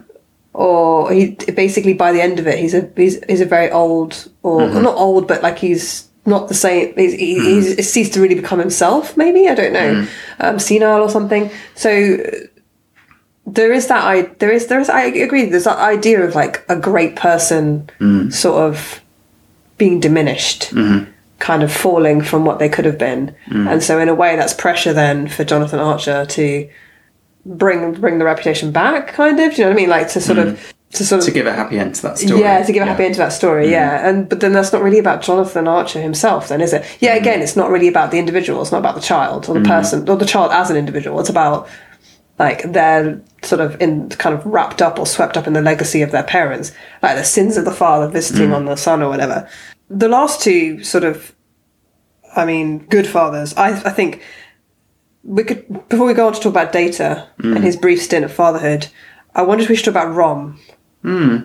Because I do think, despite the fact that he is a kind of a strange dad, in the sense that Nog seems to be much more capable than his own father in many situations, I feel that he does defend Nog when it's important. Doesn't he? He's quite supportive of him. Encourages him going into Starfleet. Yeah, and he's proud of him. Yeah, definitely. And sort of sticks up for Nog when it comes to Quark as well, who isn't always so supportive of his family members. Yeah. No, definitely, that's true. And then I suppose Data is like the most awesome dad of all time, apart from Sisko. For about a week. Yeah. No, absolutely. I mean, it'd be more awesome if he could have, like, I don't know, somehow technologically kept Lal alive, but... Despite having quite a weird father himself. Yes. I mean, Data's definitely got... You know, there are some kind of weird issues going on there as well. But yeah, you're right. And I suppose in terms of this sort of recurrent theme of, like, trying to... You know, the bad fathers trying to control their children, sort of use their children. I suppose it's interesting with Data. He... you know, he lets Lal choose her own gender. He lets her choose her own species. Do you know what I mean? Like, he's very much like totally from the get-go treats her as an autonomous being with her own kind of, you know, he'll sort of go along with her, he'll guide her, he'll give her advice and so on, but he's not going to control her in any way at all. You know, in contrast to the Starfleet people who want to control her and take her away and so on, you know, he's the one who's kind of trying to let her make her own decisions and so on. And I suppose that's part of his way of being a sort of caring parent, is to kind of protect her, but at the same time not compromise her freedom. But then it's easier for him to do that because of the fact that she's born as like a sort of cognitive autonomous being, whereas when a humanoid has a child, I say humanoid like they actually, other humanoids exist other than humans, but like when a human has a child, or as we all know, you're basically... Or any animal. Any animal, yeah. With the exception, I suppose, of some reptiles or something. Most people, the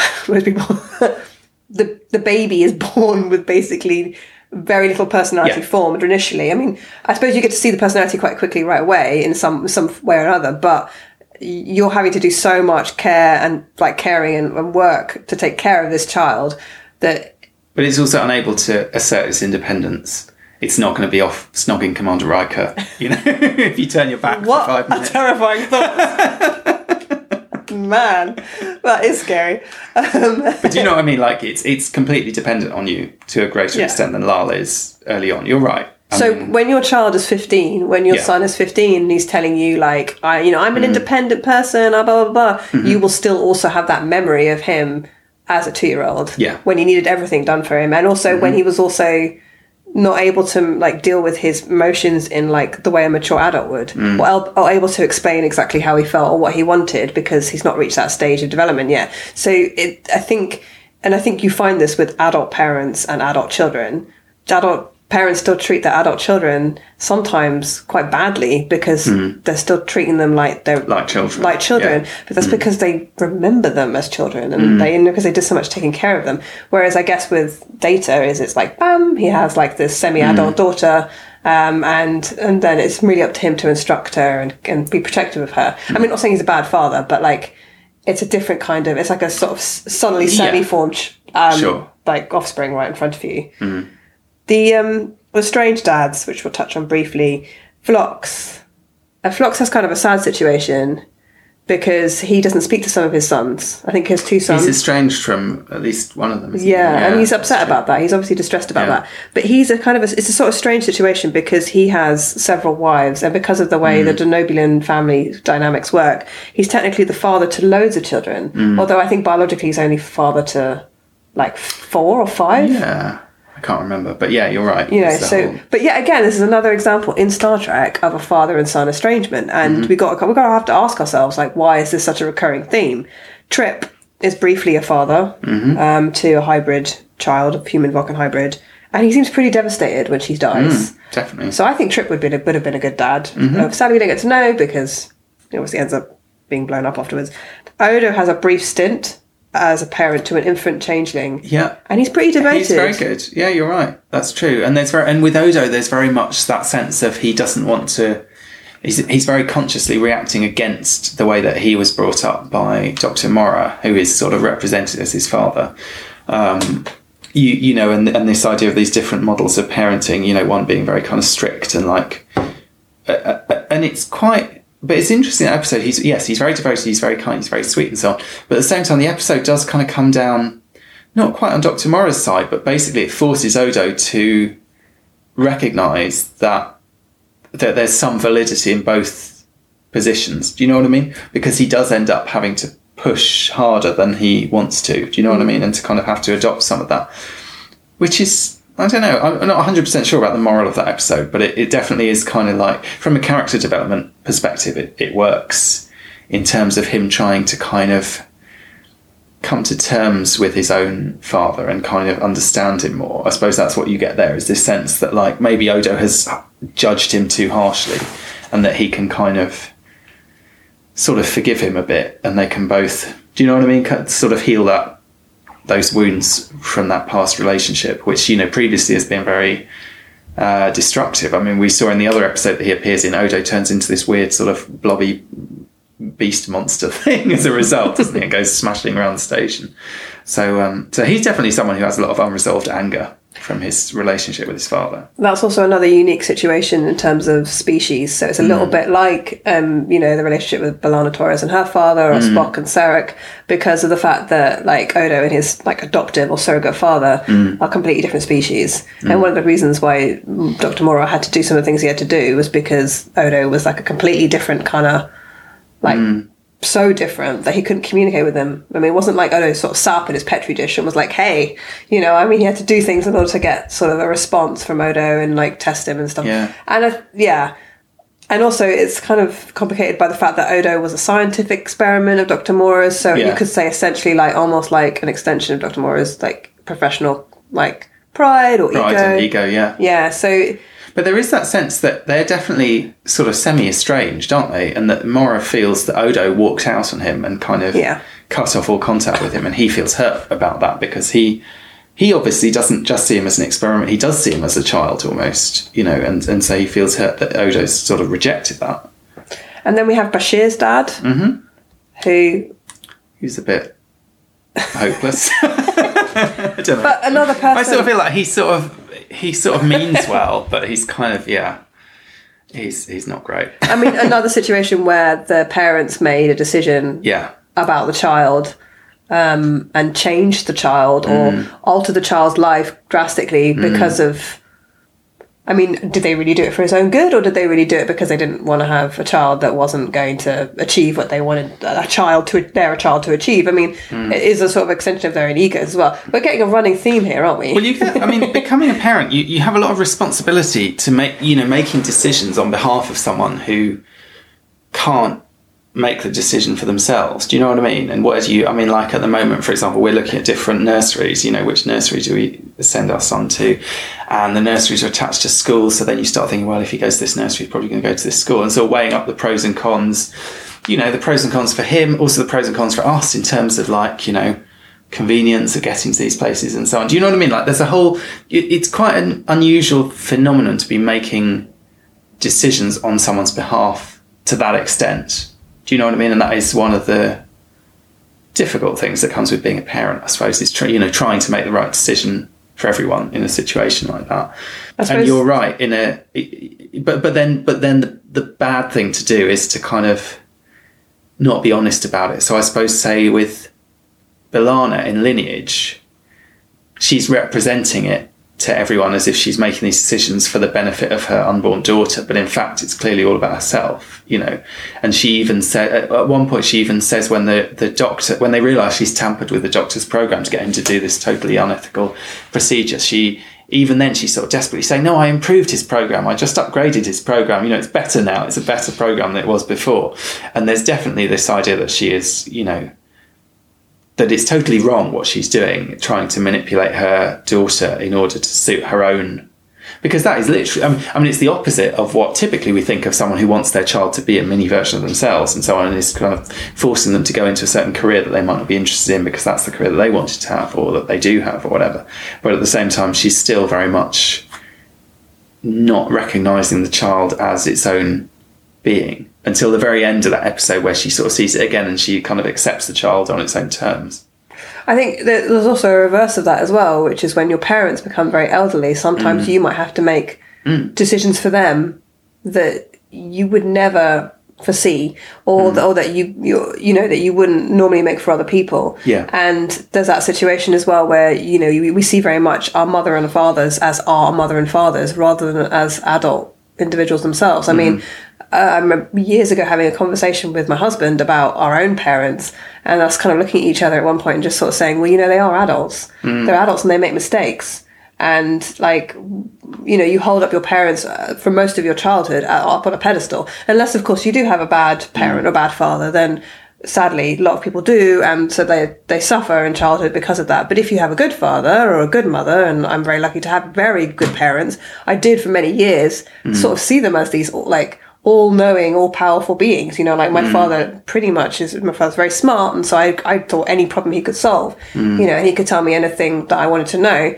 And then obviously when you become an adult, you sort of see them as real people, and that they do have their faults and they do have their virtues and they do make mistakes. And sometimes parents, have made very big mistakes.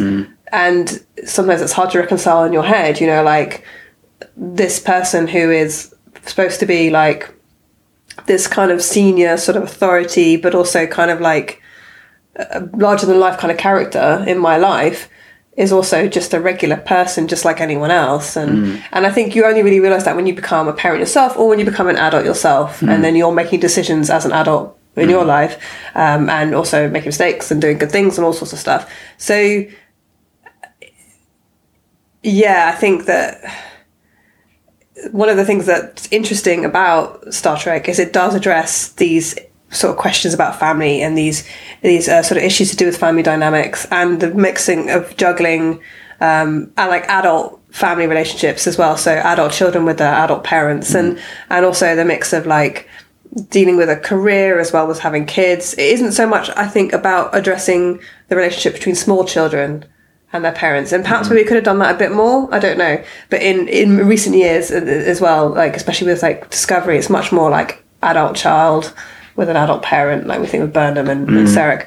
And then of course there's surrogate fathers, isn't there? So there's the captains, and the captains really are surrogate fathers to their crews. So in a way that the crews do, I wondered if some of the adoration and some of the support and loyalty that Starfleet officers show to their captains is born out of the fact that so many of them have such bad fathers. That's why they run away to space, I suppose, to get away from family. Yeah. I mean, certainly Picard, I think, is the kind of archetypal, like, dad figure. Janeway is obviously very maternal. I don't know whether does Kirk feel like a father exactly? He feels like a sort of more like an older brother or something, maybe. Yeah, he's you know a bit what I mean? too young. He's a bit too young and kind of. And because there's McCoy there, and McCoy just seems so much older than Kirk, and so that makes Kirk seem younger. It's true. I think so much of Kirk is tied up in being young and virile and kind of not yet being a sort of. I mean, obviously he is old enough to be a dad, but you know, and I think William Shatner was a dad while he was making Star Trek, as far as I know. But he seems like a sort of young single guy, you know, very much. We also see him kissing a lot of women, and when a father is going around kissing a lot of women randomly around the universe, it doesn't seem like a very fatherly thing to do, does it? I mean, whereas Picard is very much like, you know, in his slippers and with his good book, and you know, he's like the kind of the dad who's sort of waiting up when you get home late. Do you know what I mean? Like that kind of archetype. I don't know about Archer. I mean, again, he's old enough, but at the same time, he feels his personality feels quite young. Do you know what I mean? Yeah. I mean, there's that weird thing that, like, in that episode, First Flight, where we go back in time and we see Archer, I don't know how many years earlier it's meant to be, with his friend. I always think it's kind of weird because, first of all, he doesn't look much younger. I mean, Scott Bakula is in amazing shape for his age, but at the same time, they don't manage to make him look any younger somehow. And also, he doesn't really act any younger because he has this sort of boyish enthusiasm anyway, even as a, you know, whatever he is in his mid-40s or something in Enterprise. Do you know what I mean? So it's kind of hard. He can't really play. He's almost sort of maxed out on the kind of naive, youthful stuff. He can't really play that. He doesn't really He doesn't really have any gravitas. Exactly. Compared to Picard, I think. Yeah, you're right. Sisko has gravitas, I suppose. And he is maybe, but at the same time I feel like his crew are they feel a bit more sort of capable. Well, but I mean, obviously the Enterprise crew are perfectly capable. I don't know what it comes down to. You know, he has them all around for dinner. He kind of maybe he seems more like an equal somehow. Yeah. He treats them a bit more like equals, and they treat him more like an equal. He started out as a commander. That's true. So maybe that makes a difference. Whereas Picard is very much like, I mean, you talk about someone on a pedestal. Picard is the ultimate man on a pedestal. You know, to anyone who's ever watched Star Trek, for a start, he's like the real kind of ideal somehow, the ideal captain, the ideal father, the ideal human being. Essentially, he's kind of the ideal evolved human being. And I think that definitely ties into that sort of sense of him as this kind of, you know, calm, wise, you know, older person that you go to for advice and for help with things and, you know, to make the difficult decisions and so on. So before we leave the subject, I mean, there are lots of bad fathers in sci-fi. Obviously, there's the ultimate bad father, which needs no introduction, but Darth Vader in Star Wars. Yeah. I mean, in Rogue One, there was an absent father. I'm not sure Han Solo is a bad father, but he definitely... Didn't work out all that well. Didn't work out. I mean, yeah, his son killed him. So, and the most recent version of Lost in Space, there's a father who's portrayed as being rather... lacking, basically, and has to sort of redeem himself and become a better father. You see, that's the sort of thing you can get that story. I mean, you get that a little bit with Worf. I don't know that you'd ever get a story about a bad mother having to redeem themselves and be a good mother. Do you know what I mean? It's kind of almost accepted that men are going to struggle to be good fathers and that they're going to have to... Do you know what I mean? There's going to be a kind of process there that they kind of screw up to begin with, and then they learn in a kind of lovable way to... be a better person. Do you know what I mean? I think if you had a bad mother, I think she would be unredeemable. Exactly. I think in the eyes of the world... seen as unforgivable. Unforgivable, you know. I mean, there is that very famous book, We Need to Talk About Kevin, which is about a bad mother. Exactly. You know, and she's like, I mean, you know, she's responsible for her son, basically, and her son goes off and kills a whole bunch of people. So that's a bad mother, right? Spoiler alert. Yeah, sorry, if you... You know, I mean, you can read it if you want. It's kind of devastating, but yeah, you know, a bad mother is something that is like, you know, unforgivable. Whereas a bad father, I mean, you're right. If he redeems himself, or he puts on a whole bunch of strange outfits and decides to do martial arts with you in the holodeck, you could kind of find some sort of common ground, and you can grudgingly, like, man hug, shake each other's hands, slap each other on the back, and go your separate ways. Whereas a bad mother will. I mean, children will turn to drink and drugs, and they will end up being like psychos. If there's think about Norman Bates in Psycho. I mean, I don't know if he had a bad mother, but it's kind of implied that he probably had a bad mother. She was a sort of semi-abusive mother, and he turned out to be a serial killer. So, you know what I mean? So I think people are much more harsh about women who perhaps maybe are perceived as bad mothers. But what I wanted to ask was, why are we so interested in bad fathers? And why in Star Trek specifically are bad fathers such an issue? And I had this theory, you can tell me if I'm wrong. I feel that in Star Trek there's overbearing mothers, like Laxwana Troi. Ezri Dax have an overbearing mother. Ezri's mother is, she's not very nice. And so there's overbearing mothers, or sort of pushy mothers, overly emotional mothers. Yeah. And then there is distant, absent, or bad fathers. Yeah. Peppered with a few good fathers. And I thought this was because the majority of Star Trek is probably written by men. Yeah. And I wondered, what is this, a male experience? Like, why are we so interested in bad fathers? Yeah, I don't know. I mean, I'm sure that is a big part of it, and obviously it is largely written by men. I mean, is it because that's what most writers relate to in their own lives? Is that really the case? Or is it just about drama? And I mean, if you look at the kind of backstories, obviously when you create a character for a TV series, you want to give them an interesting backstory. I mean, the Next Generation, for the sort of most optimistic, cheery kind of Star Trek in some ways, the backstories of that entire cast of characters are all pretty awful. They've all been orphaned, or they've got all kinds of terrible baggage Natasha going on Yar. one way or another. Well, yeah, exactly. Oh my God, it's a horrible backstory. I mean, so is it partly that? Is it partly also a way of like employing interesting character actors to come on now and then and do a bit of drama that way? I suppose maybe it's seen as a bit boring if they have good relationships with their parents. I mean, Jane Austen famously also always wrote, I think every Jane Austen heroine has a bad relationship with her parents, doesn't she? And I suppose it's a way of making someone seem kind of special because they've kind of rejected something. Do you know what I mean? It kind of sets them apart from where they've come from. It gives you the sense that even like, not that she had a bad father, but Belle in Beauty and the Beast, that opening song in Beauty and the Beast, everyone's going on about how different she is. She doesn't fit in here. She's different. She's special. She's, and it sort of tells you, right, this character is someone they're exceptional.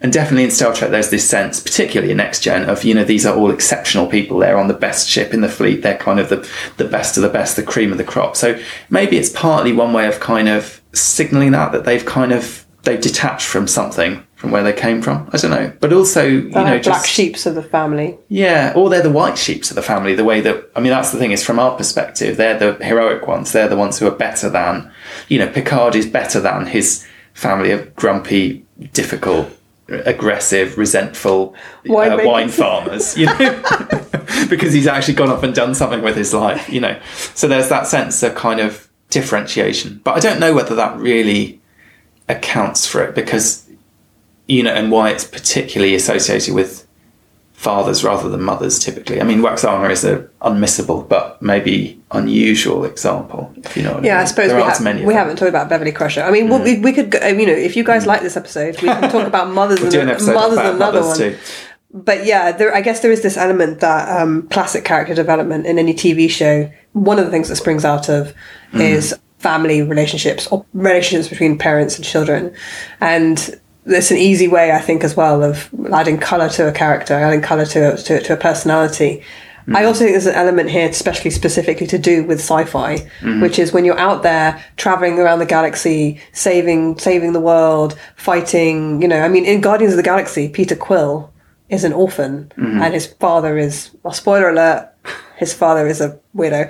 I won't tell you too much, but you can't have people out there doing amazing things, being superheroes, having magical powers, fighting space, forging brilliant scientific careers and doing all this and doing all that without having to let go of, like you said, family connections, like cutting the ties that they have with things that are going to keep them earthbound. And also as well, it's really hard for to have a story of people having adventures in space if they've got to carry around a small child. I mean, how different would the Enterprise be if James Kirk had a little son on board? Little David. in the nursery. And there's a reason why they call it settling down when you have kids, because the whole idea is you're supposed to sit down, be with the kids, and not go anywhere. You're not supposed to get in a rocket and go out into space, which does make me wonder a little bit how the children of NASA astronauts feel. You know, I mean, if you're going to go spend time on the International Space Station for any length of time, you're going to be away from your kids. So, and the same is true if you work on an oil rig, or I mean, there are people whose jobs. Oil rig's not as exciting though. No, I know, but I mean, like you're equally remote for a no offense to oil rig period of time. Maybe less dangerous, although there are risks on an oil rig. But I mean, it's only when the Enterprise starts becoming more of a ship with civilians and families aboard that we start to see that people are actually able to have family relationships.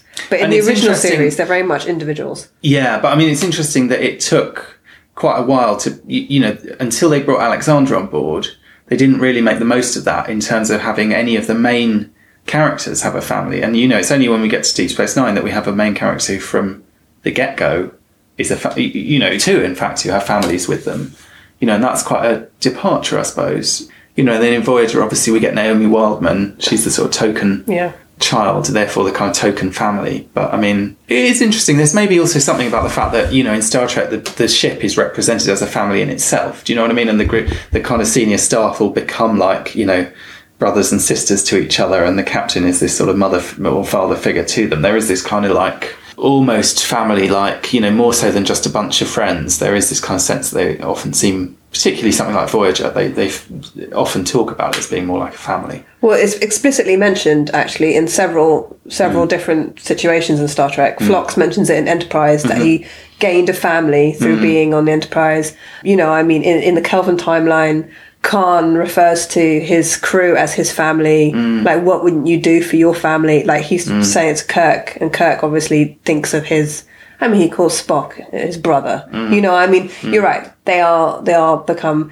and you can't forge that sort of relationship with people who aren't biologically related to you if you've got like a biological family trailing behind you. You know, I mean, I actually would disagree with that, actually. I think you can form family relationships with people who aren't necessarily related to you, even when you have your own biological family to, like, care for.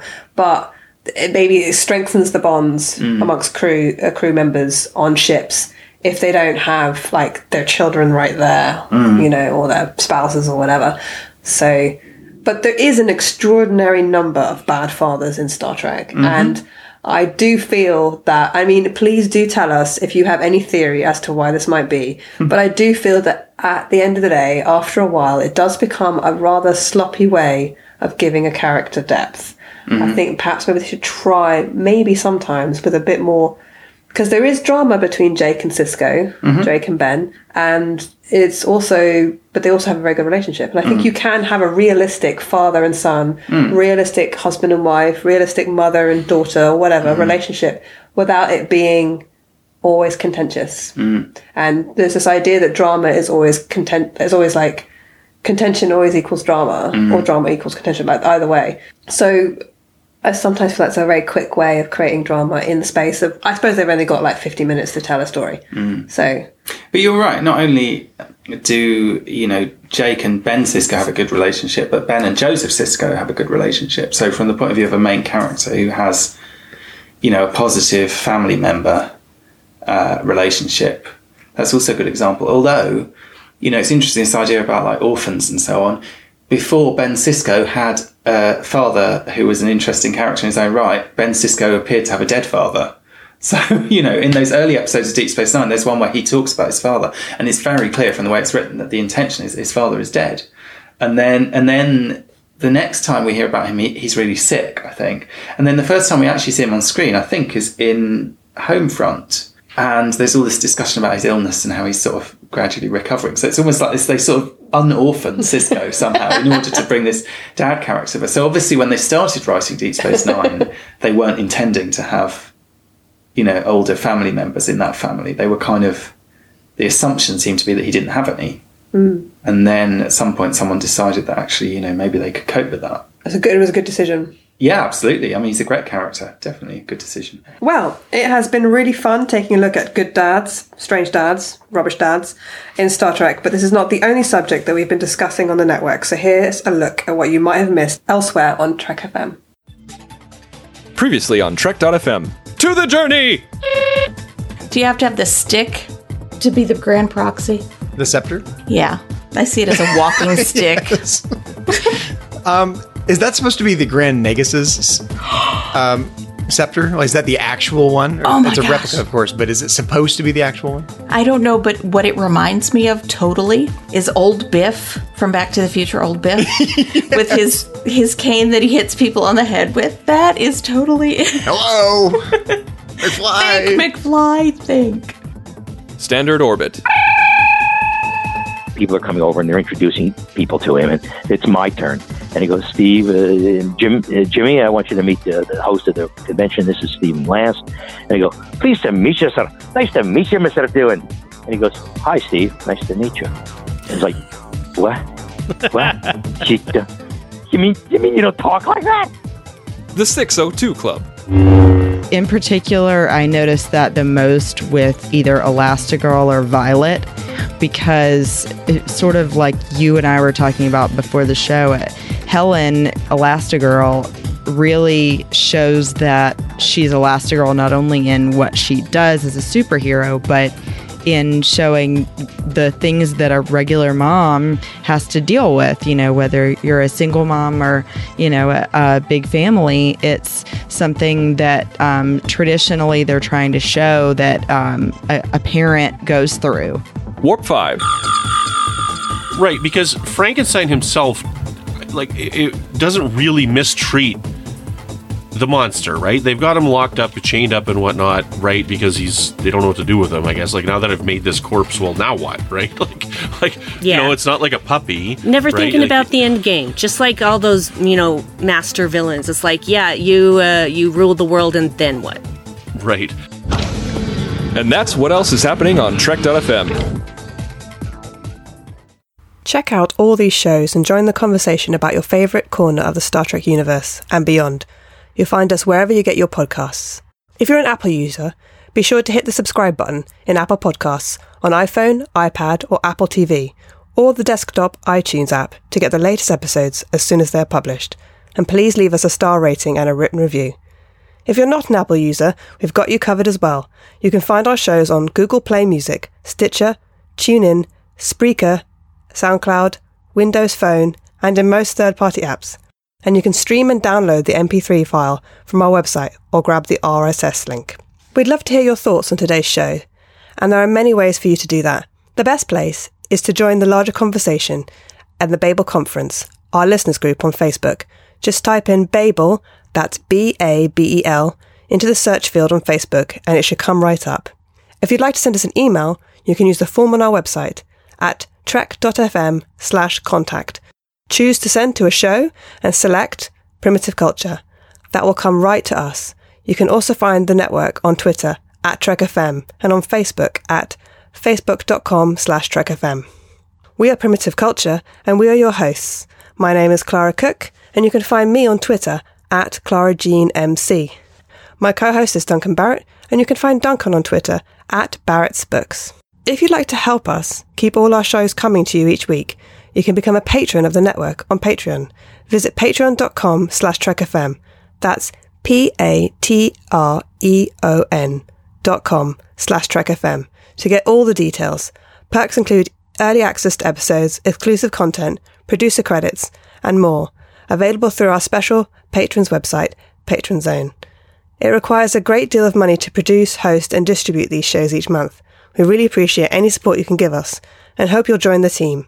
Again, you'll find all the details at patreon.com/TrekFM. Now I'd like to express a big thank you to our executive producer, Amy Nelson. You can find Amy Nelson on the Earl Grey podcast on Trek FM. So thank you everyone for listening to this episode of Primitive Culture, a Trek FM podcast about our history, our culture, and how Star Trek relates to it. You're blended, all right.